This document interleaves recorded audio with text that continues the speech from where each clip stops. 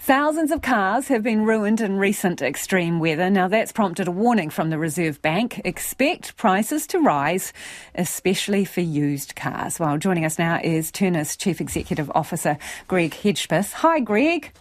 Hi, Lisa. How is the supply of cars looking right now? Well, yeah, the supply of cars, used cars coming into the country has been down for quite some time. And in fact, over the last year, I think it's going to be down approximately about 30%. So, yeah, there is definitely less used vehicles coming into the country right now. And, we are anticipating there's potentially up to about 10,000 vehicles due to the recent weather events that will be coming off New Zealand roads being written off. So, there could be a short-term imbalance of supply and demand, we suspect. So over and above normal demand, you're kind of estimating 10,000 people potentially could be looking to replace vehicles that have been taken out by the floods.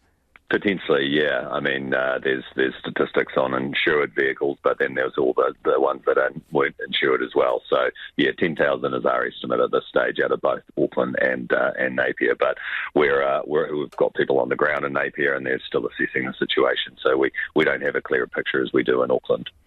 Well, do you think there is enough stock in New Zealand to cover that number of vehicles in the short term?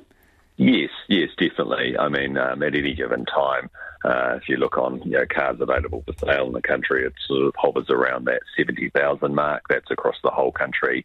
There is enough cars at any given time. What it might do, though, is put some upwards pricing pressure on those cars that are available as more people vie for the same cars. What are you anticipating in terms of price rises? Oh, it's difficult to tell. The prices are holding up pretty high post-pandemic, and I think one of the things that's actually driven price rises the most in the used car space, and I guess over the last year or two has been the Clean Car program that's come through from the government, kicking off early last year with the Clean Car discount.